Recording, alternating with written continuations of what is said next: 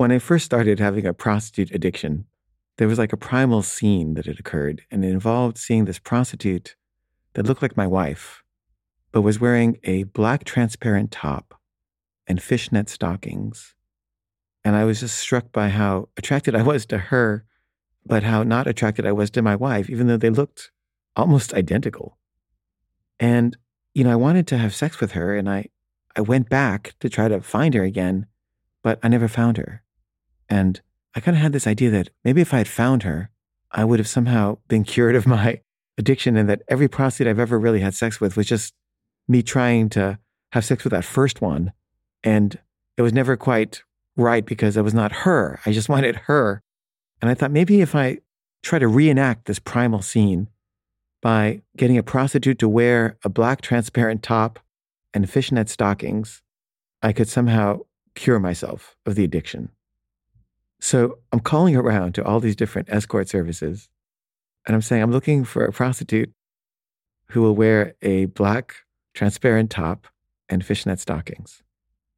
And weirdly enough, like almost nobody had that. Like people were like, sorry, we don't have that. And I was like, really? And I spent hours on the phone trying to find this particular apparel. And there was this one woman who said, I have a white transparent top. Would that be okay? And I was like, maybe, but, and we started talking, and she had a really sweet voice, and I really liked her. And, I was saying, you don't have anything like sluttier? And she's like, well, not really. And she said, maybe I'm not what you're looking for. I'm not maybe the type you're looking for. And I'm like, well, what type are you? And she said, I'm kind of like classy. And I was like, yeah, maybe you're not what I'm looking for. But I thought about her a lot, and I kind of wished I had said yes, but I didn't. But I kept looking, and I finally found someone who said, yeah, I have a black transparent top. I said, really? And do you have fishnet stockings? She said, yeah. I said, wow, great. When can you come over? She said, I can come over now. I said, okay, great. She said, I'll be there like in 1 hour. So I'm all excited. I'm going to have this reliving of this first experience, and hopefully I'll be cured. And I go to the ATM to get some money to pay her, and it says out of order. I'm like, oh shit. And so then I drive to the next closest ATM, and it says out of order. And I'm like, what? So then I drive to the next closest ATM, and it also says out of order. And I realize like all the ATMs in the city are out of order right now. It was like a citywide phenomenon. And the prostitute's coming over, and I don't have time to keep looking. And I just go back, and I don't know what to do. And she comes over, and she's not wearing a black transparent top or fishnet stockings.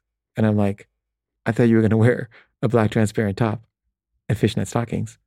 And she said, oh yeah, well, I forgot. And I'm like, okay, well, I'm sorry, I don't have any money on me because the ATM machines are all broken. And she gets really mad. And she says, I drove all the way over here. I had to pay for my driver, and you've got no money? I said, yeah, I'm really sorry. I would have paid you for your time, except I can't. And she's like, what do you have? And I opened my wallet, and I said, I have like $8. And she like grabs it and says, what else do you have?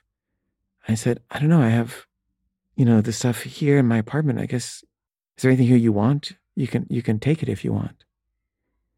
And she looks around my apartment and she grabs a few items that she likes and she leaves.